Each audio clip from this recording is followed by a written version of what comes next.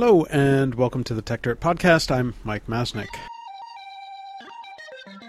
The world is increasingly technological, so we have better get methodical. Bringing precision to critical digital journalism with the singular vision of the modern monocle. Stopping the copyright bullies from pulling the wool on us. Facing and taking on all the blatant patent trolls. Document the ways that they aim to take control. Scrutinizing through their lies and make them fold. If we don't stand up to them, someone will get hurt. To grab a shovel and dig up the tech dirt. If we don't stand up to them, someone will get hurt. To grab a shovel and dig up the tech dirt. If you're a reader of TechDirt and or a listener to this podcast, you almost certainly already know who Cory Doctorow is. Indeed, I'd guess that if you're interested in the topics that we talk about on TechDirt, there's probably a greater chance that you know who Cory Doctorow is than what TechDirt is. Cory was on this podcast almost exactly 2 years ago to talk about his then new book, Walk Away, and he is back now to talk about his new book, which we'll get to in a second. Of course, many people also know that Cory is involved in a number of other things, including his ongoing work with the always wonderful site Boing Boing, as well as his work with the Electronic Frontier Foundation on and off over the years.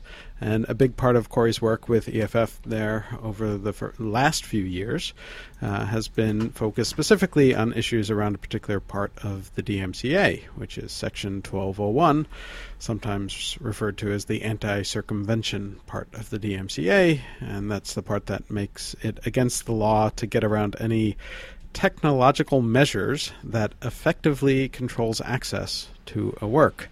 In short, DMCA 1201 was basically designed as a law that would make getting around, or even telling people how to get around, DRM into a crime.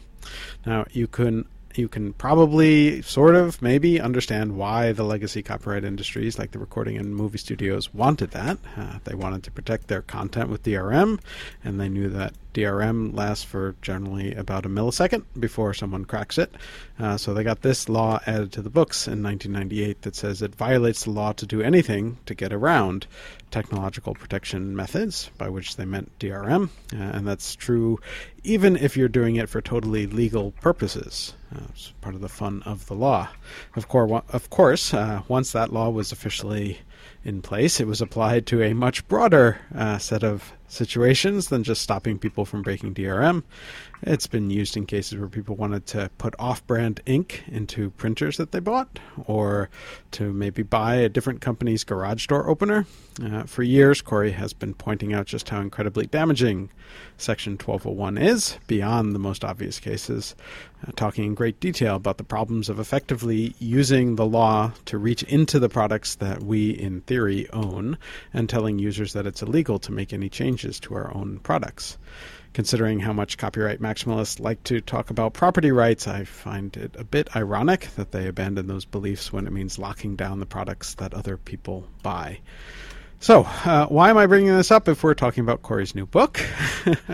The new book is called Radicalized, and it's a book of 4 short novellas, and the first novella in this book plays very much into this discussion. That novella is entitled Unlicensed Bread, which may give you a sense of what it's about, and it's described as a tale of immigration, the toxicity of economic and technological stratification, and the young and downtrodden fighting against all odds to survive and prosper.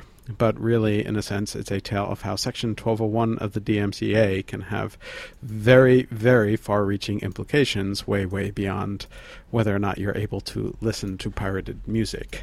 As I said, that's only one of the 4 novellas included in the book, but as Cory himself told me, it's the most Masnicky, and that's a quote, of the 4 novellas in the book, and he also called it pure TechDirt porn. It's also, truth be told, the only novella that I've had a chance to read since I just got the book yesterday, but it's exactly as he says.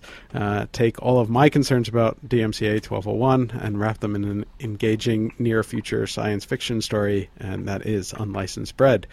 So, Cory, welcome back to the podcast. Well, thanks, Mike, and thanks for that very, very generous introduction. I really appreciate that. Sure, sure. Well, I mean, you deserve it, and lots of people know your work, and I hope that lots of people already have gotten a chance to get the book, which just came out, right? I don't remember, a few weeks ago. Yeah, March 18th. Okay. So, it as always, it's excellent, and you know, there are some people who always get worried about like trying to present a message through fiction, and I think, you know, one of the things that you've always been really, really good at is making sure that the fiction part of of what you write is really, really engaging and compelling on its own, entirely separate from the message, but then also weaving in important messages as well. And I think that's definitely true in this case as well. Thank you. You know, I think a lot of times when people say, oh, I don't like it when someone does X or Y in their fiction, what they mean is when X or Y is done badly, it's bad. Yes. You know, and I think that's generically true. I mean, you know, think of people, the exhortation to show instead of telling. It's many people have observed that that's a rule for amateurs, that pros show or tell all the time. That right. Exposition. The problem with exposition isn't that it's exposition; it's that it's bad exposition. Right. Yes. I think that totally makes sense. So let's talk a little bit about Unlicensed Bread first of all, and Sure. you know, I think the easy story would be that you were trying to tell a story about DMCA 1201. Is there more to it than that? Yeah, so I should start by saying it's unauthorized bread. Normally I'm not pedantic about it, but given that we're sorry. sending people to it, we should mention that it's called unauthorized bread. It's an easy enough mistake. Yeah, sorry. So unauthorized bread, it was the germ of this whole collection. These four stories that are in this book, and it is in part a story about the dangers of 1201, but it's a story that kind of sets the stage for the whole book. So on the one hand, it's a story about how our technology adoption curve for bad technology is that if you have a terrible technology idea, you have to first impose it on people who no one listens to when they complain. Right. And so all of our worst technology ideas start with people like prisoners and kids and mental patients and people on welfare benefits and parolees and of course immigrants and especially refugees. Mm-hmm. And so a lot of the problems I think of are emerging from DRM are ones that are ways off in the future, and you have to kind of use your imagination to understand what the risks are. And so my hope is that by telling a story about someone who's kind of further ahead on that bad technology adoption curve than most of my readers, that I can kind of get them alerted to it or inflamed about it. But at the same time, I wanted to tell a story about how technology is mostly about who it works for and who it works against, not what it does. Right. Mm-hmm. A lot of the times when we get upset about technology, we focus on the features and not on who the features are used for and who they're used against. Yeah. And that category error, I think, leads us astray. And so one of the things about this book or this story is that as they seize control of their technology, as they seize the means of computation, they don't live through a technological dark age. They enter a technological utopia. The same technology, depending on who's wielding it, is either utopic or dystopic. You know, if you had a tool like DRM that allowed you to control and make sure that you never installed an operating system update without trusting the entity that signed it, and that it would be impossible for someone else to stick an operating system in your computer without you knowing about it, you know, to modify your operating system without you knowing about it, that's a very powerful pro-security, pro-user measure. If that's literally that same tool is shifted so that the root of trust rests with the manufacturer, so the manufacturer gets to decide whose products you can use, it's dystopic. Yeah. And it's all about control. And so that was the second thing I wanted to think through in the story. And then the third thing was this idea of like kind of oligarchic policy, because it's pretty obvious on its face that none of this is good policy, right? So how is it that we have all these policies that are terrible and that keep getting enacted? And I think that it's because as the share of wealth controlled by the 1% or the 0.1% has increased, the extent to which we can make policy has become constrained, right? You can only make policy if it doesn't gore the ox of someone rich enough to stop you from making that policy. and the number of oxen owned by people who are that rich has only increased. And so, of course, it's not just technology, right? It's every domain. You know, I just heard about in West Virginia, you know, the top industry there. It's not coal; it's actually chemical processing, and the biggest chemical processor is Dow. I might have even read about this on Techdirt, for now that I think of it. So the biggest chemical processor is Dow, and there's a regulatory proceeding underway to determine whether they should relax the national standards for water pollution and allow higher levels of water pollution in West Virginia. And the argument that Dow's lobbyist has made is that the national maximum amounts of toxin levels are set based on the average BMI nationwide. And West Virginians are fatter than the average American. And also, they don't drink as much water.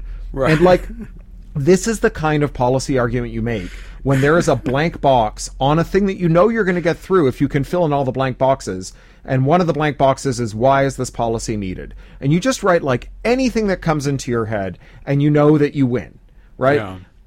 So like we live in like this evidence-free policy vacuum that isn't just about copyright. You know, Jamie Boyle used to call copyright the evidence-free zone, but everything is the evidence-free zone now, right? Charter schools and high-stakes testing and Mark Zuckerberg's favorite, you know, digital-based learning product that is being imposed on students across America with no evidence for them. It's basically like the hobby horses and sacred cows of rich people are our policy. And, you know, poised against that, DMCA 1201 makes tons of sense. Because if you can bootstrap DMCA 1201 into like a new doctrine that you could call felony contempt of business model, like what rich person wouldn't want it to be a literal jailable offense to reconfigure a product they sold you so that it listens to you instead of doing what their shareholders wish you do? Yeah. I mean, you know, one of the things that you get at in the book, which, you know, really gets at me, and I've talked about this in other contexts before, is like the attempt by the, you know, fictional company in the book to frame its use of DRM and its attempt to get away from people jailbreaking its product as you know, a consumer benefit, right? Yeah. That's a hell of a thing, isn't it? Right? Yeah. You know, this idea that like, you know, you get this from the printer companies all the time, right? Yeah. But by sneaking a software update into your computer that stops you from running the third-party ink that you sought out and bought, we are giving you the benefit of making sure that you're not running third-party ink. Right. It's, you know, it's like saying, you know, the reason I'm cavity searching you at this roadside is to keep you safe. Right. You know, it's just it's every abuser's argument is like, look what you made me do. Yeah. I mean, right? It's, you know, the one that it seems similar to me too that I've talked about is like the whole concept of zero rating, you know, where you know, sure. a ISP or cell phone service, you know, gives you a cap on how much you can do, but lets certain things through, and then they position that as a consumer benefit. It's only a consumer benefit because they're taking away the stupid, you know, ridiculous limits that they put in there in the first place. Yeah. You know? And so, yeah, I mean, the joke that I've made in the past is like, you know, you're not a hero if you rescue people from the fire that you set, right? Right. Yeah, I think that's very well put. In fact, I have nothing more to add. That is perfectly put. Yeah. No, I think that's exactly right. Yeah, and yet but we're seeing that happen over and over again, which is people are setting up these ridiculous conditions and then, you know, offering you the benefit of taking away the conditions. I mean, it's the same, like, you know, I've written about this too with like Tesla, right? I mean, you can buy a Tesla and they'll, for a cheaper model, you know, won't go as far and the battery won't last as long, but you can pay a fee to upgrade it. And, you know, there is an element of you, and they're saying, well, that, you know, that allows it to get into hands of people who couldn't afford the full thing, and, you know, sort of positioned as this consumer benefit. But there's a very loud voice in the back of my head screaming, but wait a second, you're like purposefully making the car crappier through software. There's no physical limitation here, right? And, you know, and it feels wrong. So I think the only way to understand this is to then bring back in 1201, right? Because, you know, I imagine, like, I said, okay, I'm going to make this car cheaper by inserting a bolt in the cigarette lighter so that you can't put your own charger in it. You have to buy a charger from my approved list of chargers, and I will use the excess profits from that to subsidize the car overall. Not everyone needs to charge their phone in their car. This is a way to subsidize the cars for the people who can't afford them from the people who have fancy phones that need charging, right? Well, fair enough. But you would expect that if that were like someone's dumb business model, that the next time you went to the gas station, that next to the fishbowl full of 50-cent chargers would be a fishbowl full of 50-cent screwdrivers that remove the bolt, right? And that's the difference with the DMCA. So, you know, I'm like, I don't know that we've ever talked about this, but at a guess, I would say that you are much more of a believer in markets than I am. But probably true. Even someone who is somewhat skeptical of markets, or at least I'd say that I view markets as a tool and not like an end in and of themselves. That even I, as someone who is not a market true believer, understands that markets are supposed to work by posing against one another the forces of what one person dreams up and what another person dreams up. Right? It's not meant to be that, like, I figured out a thing and now no one else is allowed to look too closely at that thing. Right? That's actually the opposite of markets, right? That's what markets replaced, which was patents royal. Yeah. Right? Which was the idea that, like, I am the king and I favor you, and you can make silver ribbon and no one else can make silver ribbon, and if anyone does, we will, you know, we'll have them drawn and quartered and displayed at the Tower of London. Like, that's what markets are supposed to replace. Yeah. You know, it's supposed to replace the aggregated decisions of lots of consumers with the individual judgment of aristocrats, lords, kings, and those who are appointed to serve as their agents. And that's what I think, you know, if you want to understand why Elon Musk's program is no good, it's because it exists at the sufferance of an oligarchic lord, which is to say, you know, the regulators in Congress, as opposed to on the basis of its ability to survive in a market. Yeah. Yeah, no, and I think that's very true. I mean, you know, in the opening, I said, you know, a lot of this really is, in some ways, an attack on property rights. And so for people who claim, I mean, usually people who believe strongly in markets also say they believe strongly in property rights, and yet this seems to go against that. And yet it is often the same people who claim to support it, which is a whole other. Well, and if you want to get back to to kings, you know, that is that's feudalism, right? Yeah. Feudalism is how you can believe in property without believing in markets, right? Under feudalism, a small aristocracy owns all the property, right? And in this case, it's, you know, artificial, transhuman, immortal life forms called limited liability corporations that use us as gut flora, right? And then everybody else is a tenant. And we can only use the property that's leased to us from the aristocracy in ways that meets with the aristocracy's approval, and does, and you know, they will only approve things that enhance the aristocratic status quo. Yeah. It's always fun talking to you because you always put things in an interesting perspective. Well, I'm full of beans today. I've been writing up. We talked about this a little before. I'm about to go off and do a bunch of speeches about kind of how to look yourself in the mirror when the world is going to hell. Yeah, and, well, let's talk about that for a minute, since since we have the opportunity. Yeah. I mean, you know, we've talked a lot on the podcast and on the site, obviously, about a bunch of things that have been happening in terms of bad policies concerning the internet lately, with Europe leading the way, but other countries not very far Australia's giving them a run for their money. Yeah. Australia also being a problem. The UK, which may soon, in theory, be out of the EU, also doing a bang-up job. Yeah. And, you know, it's not clear that the US is, you know, in some sense we may survive the worst of it thanks to the First Amendment blocking some of the worst ideas, but not necessarily. What's going on? Well, I think we're seeing this like oligarchic moment, right? We're seeing the evidentiary policy vacuum being filled by the parochial interests of the people who have the most money to spend on creating policy outcomes that are favorable to them.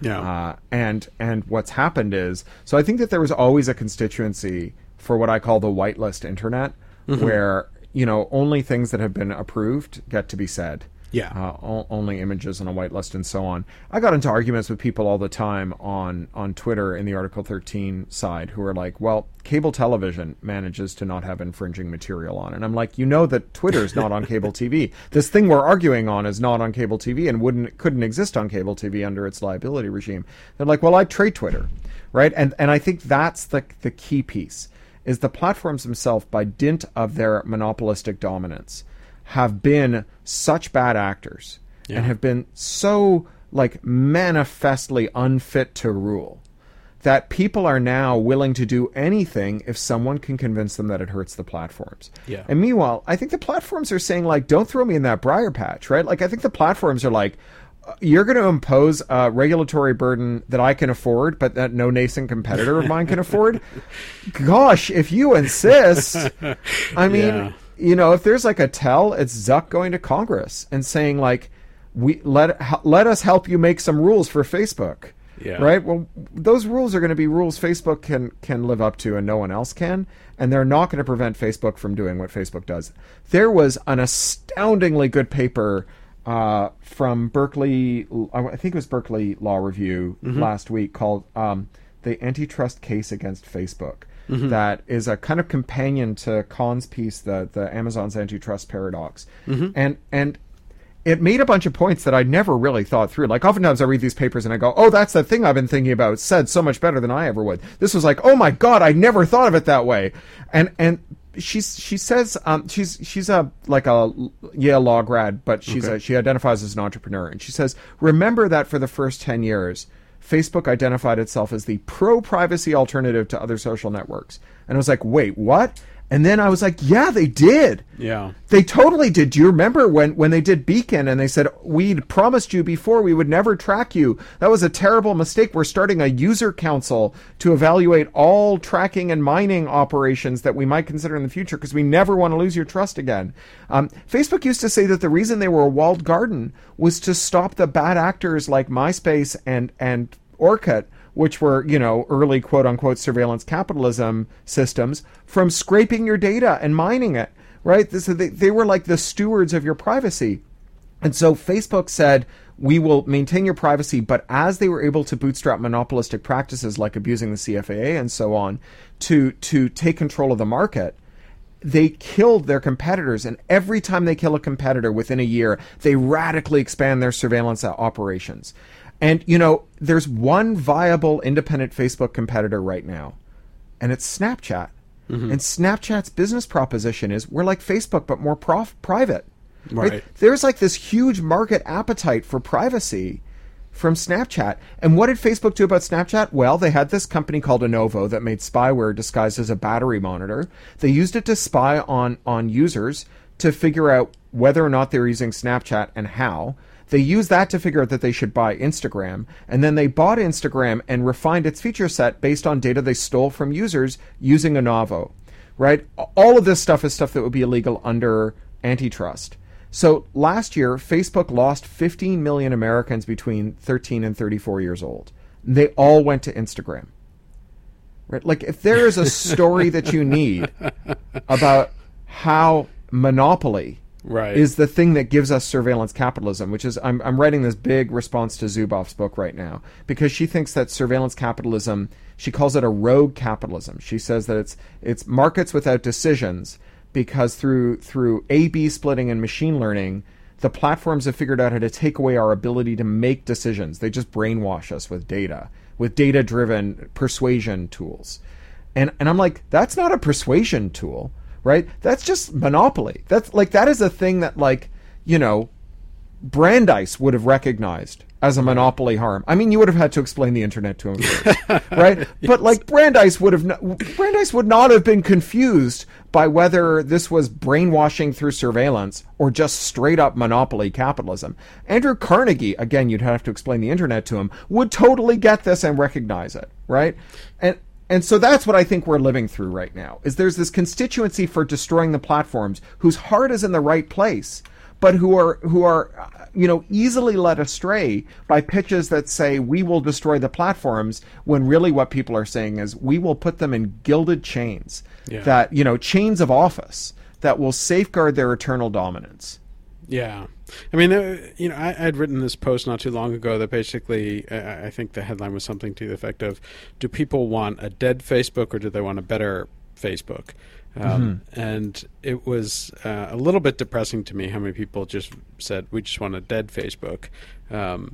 And I understand entirely where they're coming from. But like, again, like if that's your goal, you're going to come up with policies that don't actually kill Facebook, but that actually lock in Facebook, right? Because anything that's seen to hurt Facebook is seen as worth it without any recognition of the cost to everyone else, right?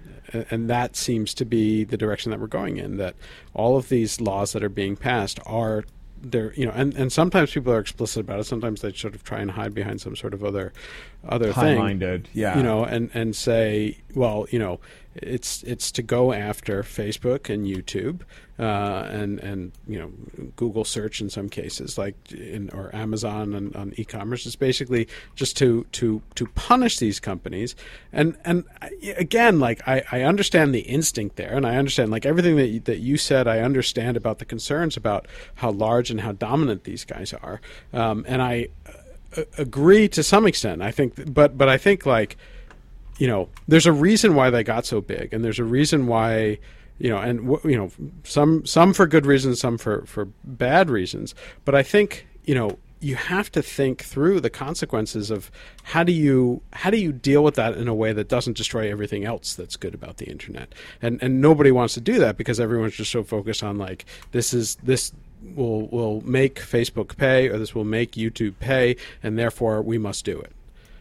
Yeah, I mean, so here's where I think, like, you and I maybe part way a little, because when you say there's a reason they got so big, I think about that story about Instagram, and I'm like, oh, they got big because they did things that would have been illegal before Ronald Reagan, right? They didn't get big like it's just ladder kicking, right? Everyone goes up the ladder and wants to kick it out from behind. Sure. Facebook grew by disruption. Yeah. But Facebook then used its policy dominance to prevent disruption. Yeah, I mean, I'm not sure I totally agree with that, right? I mean, I think there's, to some extent, like, there is this nature of network effects, right? And like, the value in some of these platforms is their global reach and their ability that everyone is connected using them. And so I think there's value there, and there's a reason why, these networks get really big and you have a sort of winner-take-all situation, because you want to be able to reach everybody else, right? And you want to be able to gain the benefit of it. under normal circumstances, a company that has all the users and is returning 34% margins would not be called the kill zone, right? Sure. They would be called the target. and so, I just find the account of first mover advantage and network effects unconvincing, because we're not searching Alta Vista with our craze. Right? Sure. And so I always, and I think that, like, as a first approximation, if you remove all the things that are supposed to safeguard against monopolies, and then you get monopolies, and you get them in every industry, including ones that don't have network effects, it would be worthwhile at least investigating whether restoring those anti-monopolistic safeguards might do something to curb monopolies. All right, like, what's the monopoly power? Like, what's the network effect that created a single monopoly in professional wrestling? Right? Sure. Or that reduce the number of record labels to 4. Yep. Or that made one hedge fund the largest landlord in California. Yeah. And I don't disagree with you. Like, I'm my position is I'm a believer in competition. I think competition is important, and antitrust is an element of that. Where I think in most of those non-technological worlds, I think you're exactly right, and I think there are really clear antitrust cases. I think it's more complicated in the technology world, in part because, like, so I think there is probably a strong argument for, like, Facebook shouldn't be able to buy Instagram. That is a stronger case. But, like, Facebook is still a large global platform on its own, separate from Instagram and WhatsApp, and it remains that even if you splice off Instagram and WhatsApp, I'm not sure how an antitrust action prevents Facebook from being a bad player in the marketplace by itself? Because if we cut Facebook down to size, right? If we didn't let it buy, and it's not just Instagram, right? It's like all the different companies that it's bought up. If we cut them down to size, then their margins will fall to the point where they no longer have the surplus capital to divert to lobbying, right? And they will have to compete on features rather than competing on market dominance and their ability to capture regulators. But how much? And again, like I agree in principle, but do you really believe that Facebook's dominance today is because of its lobbying efforts?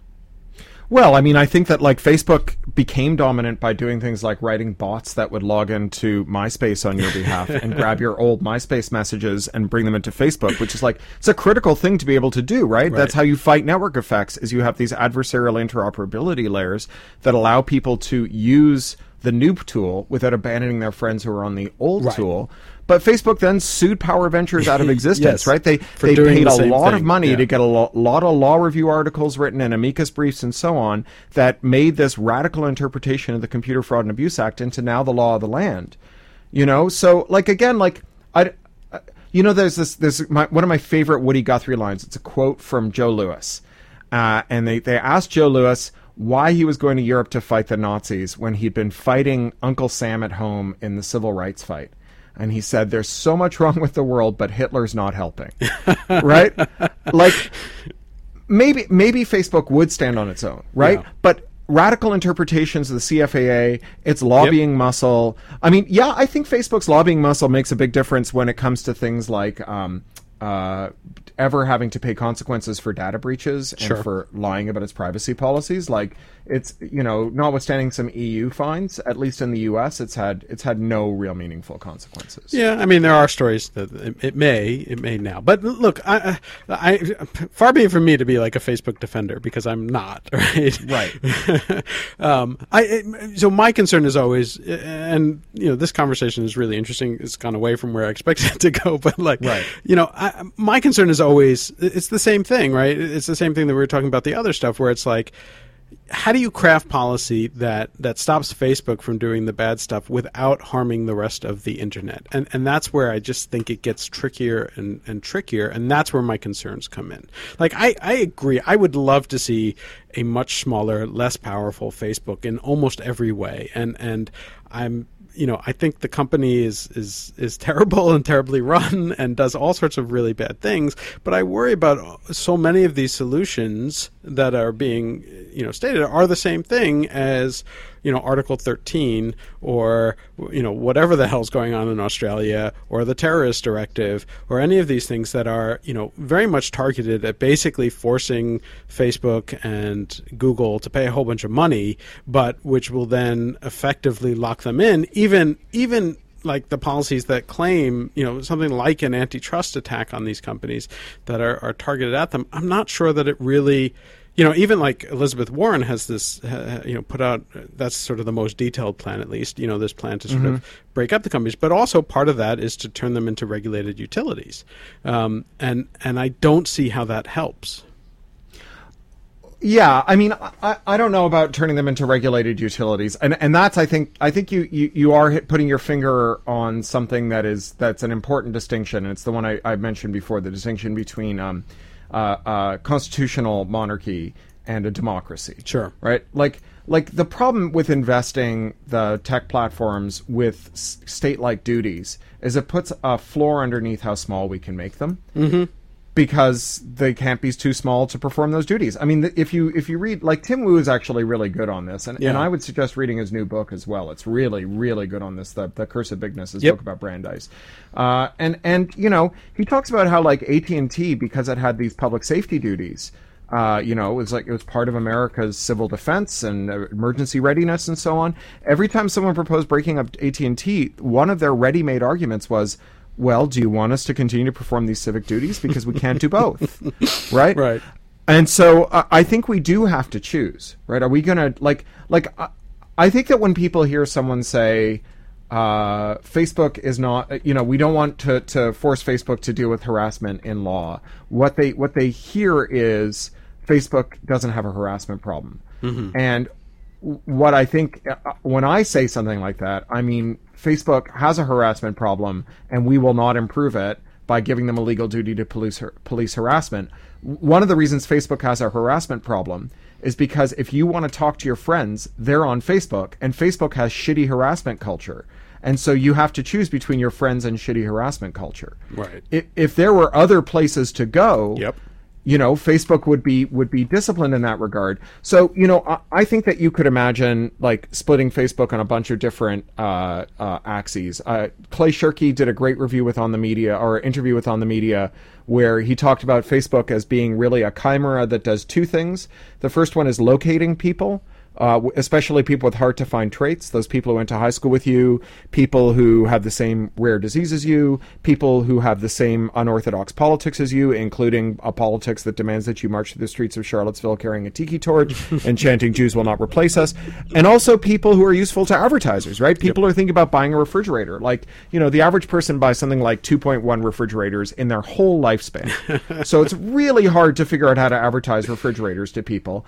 And what surveillance gets you is the ability to like calculate an intersection, like people who've searched on fridges, people who've bought a house, and people who are near my fridge retailer. Yeah. Right? And you can target those people. Zuboff mistakes that for brainwashing. I don't think that's brainwashing. I think that that's like, it's just a more sophisticated variation on the people who give out diaper coupons in maternity wards. Right? It's like, it's creepy, right? But it's not brainwashing. Yeah. And you know, on the one hand, they do this. And the problem with that from an advertising supported model is that it's not very clicky. Being in a group full of people with some rare affinity is actually like low engagement by nature, right? There's just not much news about your rare disease. Your old high school friends don't have that much to say to you. And so what they do, can I swear on your podcast? Absolutely. So what they do is they use these engagement algorithms, which in the last 3 years has meant like non-consensual eyeball fucking with Trump headlines, right? And then you argue about Trump.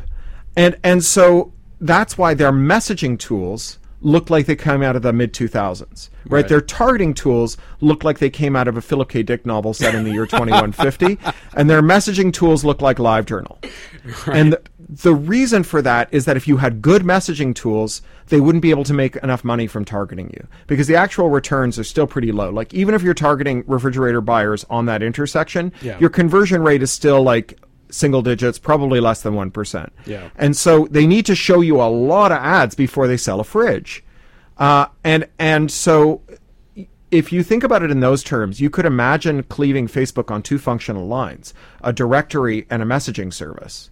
Right, in the same way that you could consider like forcing Google to divest of the ad acquisitions they've had, and you'd have a search engine and you'd have an ad company. And if Facebook is just one of many messaging services that you can consummate your discovery of people you want to talk to using Facebook as a discovery service, and there are competitors who have better tools that might make it easier to avoid non-consensual Trump headline eyeball fucking, then we might end up with a better future, even one in which network effects harness the message board, but not the discovery system. Or the discovery system does have the network effects, because people, you know, LinkedIn has shown that people will voluntarily put themselves in great detail in a directory, right, for some functional purpose, but that it couldn't be repurposed as readily to these other negative anti-competitive effects. You know, I think that's like, I don't think that's like a ridiculous idea, and I think that's not a terrible fit for Warren's framework. I also think that like Warren's, you know, her great lacuna is that she talks about like enhancing artists' incomes, but she doesn't mention breaking up big tech. And as I said a lot of times during the Article 13 debate, like if you think that reducing the number of places that you can go that aren't record labels or publishers to market your wares is going to improve your income, you're out of your mind, right? Disney has never had an earnings call where they said our profits were higher than expected, and instead of dispersing that in the form of share, a dividend or bonuses, we're just upping royalty rates across the board to our artists. Right? The thing that makes, I mean, it's competition all the way down. The thing that makes entertainment companies pay artists more is when there are other entertainment companies bidding against you. And, you know, without someone bidding against you, so this kind of like, we've been kind of dancing around the other stories, which we should mention. And there's 3 other stories in this book, and they all deal with these themes of like privilege, power, seizing technology versus being bossed around by technology. Right. All of these themes that are like at the core of understanding what makes the difference between a good technological future and a bad technological future. So, there's a story in the book. It's called Radicalized. It's the title story of the book. Mm-hmm. And it was inspired by a couple of things. One was the account of the woman who coined the term incel. So the term incel was coined by a queer Canadian woman who was having trouble finding physical intimacy with other people. And she thought of herself as someone who's involuntarily celibate. And so she created these message boards to support people who were like her. And what she discovered was that unlike other forms of support message board, where the people who hang around the longest are the people who figured it out, like if you're on a message board for people who struggle with alcohol addiction, the elder statespeople are people who are sober. And when you fall off the wagon, they help you get back on by telling you it'll be okay. Right. But in incel message boards, everyone who figures it out leaves. Right. And the only people who are left behind are people who are as toxic as possible. And she used this to explain the dynamic of incel, because like the problem of being lonely, it's a non-trivial problem. Yeah. And when you read the incel message boards, in between the toxicity, there is like real pain emerging, and this is the difference between, weaponizing grief and forming compassion for grief. And so this was the other part of the influence that went into the story, was this Boston University psych research study on suicide bombers in the occupied territories. Mm-hmm. And they were trying to investigate the hypothesis that suicide bombing was the outcome of religious fanaticism or political fanaticism. And what they found was that the biggest correlate or predictor of someone being a suicide bomber was not whether they were committed to the cause. It was whether they were suicidally depressed. Right? That being so traumatized by life in the occupied territories made you vulnerable to someone coming up and whispering in your ear, if you're going to do it, don't let it go to waste. And because our narrative of radicalization is a contagion narrative, where we say, like, some people have bad radical ideas, and if you sit too close to them, the ideas rub off on you and you become a radical. Right. As opposed to this trauma narrative, then all of our response, and you think about the terror regulation and so on, all of our response is to suppress the contagion. Right. Right. And this is one of the reasons that, like, our response is so terrible, is because when you suppress the contagion, you end up suppressing all the reporting and discussion of the contagion as well. Right. You suppress the Yazidi talking about the war crimes they endured, as well as the jihadis who committed those crimes, spreading the photographic evidence of their crimes as a recruiting tool. Right. You get rid of both, and it's in algorithms, or even moderators can't reliably distinguish between those two. And so, it takes on the guise of the shitty apology. And the shitty apology, it goes like, I'm sorry you're angry at me. Right? Like, have you tried being less angry at me? And we say, we're sorry you're traumatized. Try being less traumatized, because we're not going to do anything about the trauma. Right. And so Radicalized, that's all by a long-winded introduction. Radicalized is a story about respectable middle-class white dudes who watch the people they love most in the world die of preventable illnesses that their insurers won't cover, and who go on message boards and become radicalized and go and become suicide bombers who kill healthcare executives and senators who vote for their agenda. And about the difficulty that we as a society end up facing in calling respectable middle-class white dudes terrorists. Right. They're lone wolves, they're deranged, they're distraught, right? And also the somewhat discomforting way that the story is told, or that I tried to tell it, is to make you have sympathy for their cause. Right. Because, rights are only ever taken, right? They're never given.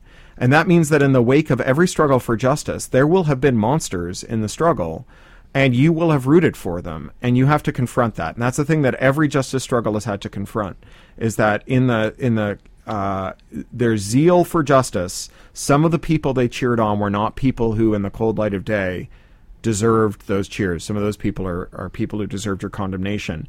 And knowing who's who, that's a tough thing to do, and it's a tough thing to reconcile with after the fact. Yeah.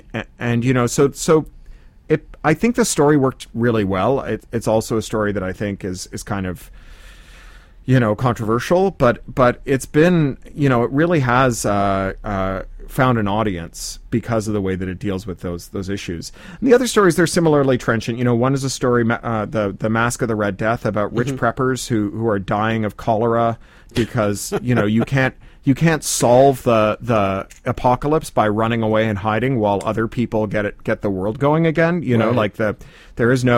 There is no degrowth future. Our future is a bright green high-tech future, because even if you say, all right, we're going to go back to a technology that supports 3 billion people, the 7 billion corpses that you leave behind are going to present a logistical and epidemiological problem that are going to destroy your whole project, right? Right. And then the last story, it's called Model Minority, and it's a thought experiment about what would have happened if Superman had intervened in the fatal beating of Eric Garner, and about the fact that his white privilege turns out to be nowhere near as solid as he thought it was. And it's in part, it's a story about being a white passing Jew. My father was racialized when he came to Canada, but by the time I grew up, no one thought of me as anything but white. My dad was a refugee.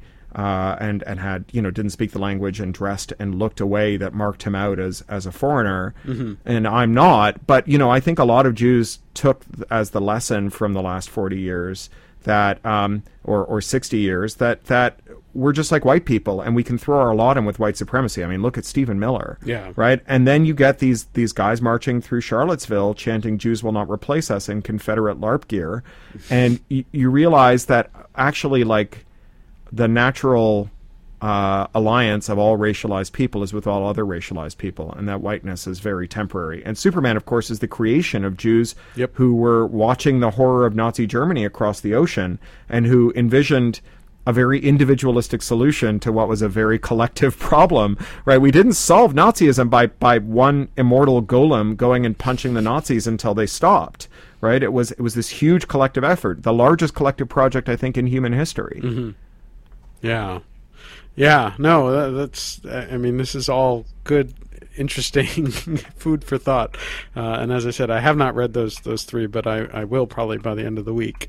I hope you enjoy them. And the audio. I sent you the audiobook. It's really good. Will Wheaton reads Radicalized. He does an amazing job. Yeah. Well, he's always good. And Stefan Rudnicki, who is Ender in Ender's Game, he reads in the audiobook. He reads The Mask of the Red Death. The readers are amazing. Yeah, that's great. It's all very, very good. And so, I mean, I'm sure I could talk to you forever. But we do have limited amount of time, and I'm sure listeners have limited amounts of patience. For sure. But, and I got to run too. Yep. But as always, very, very interesting.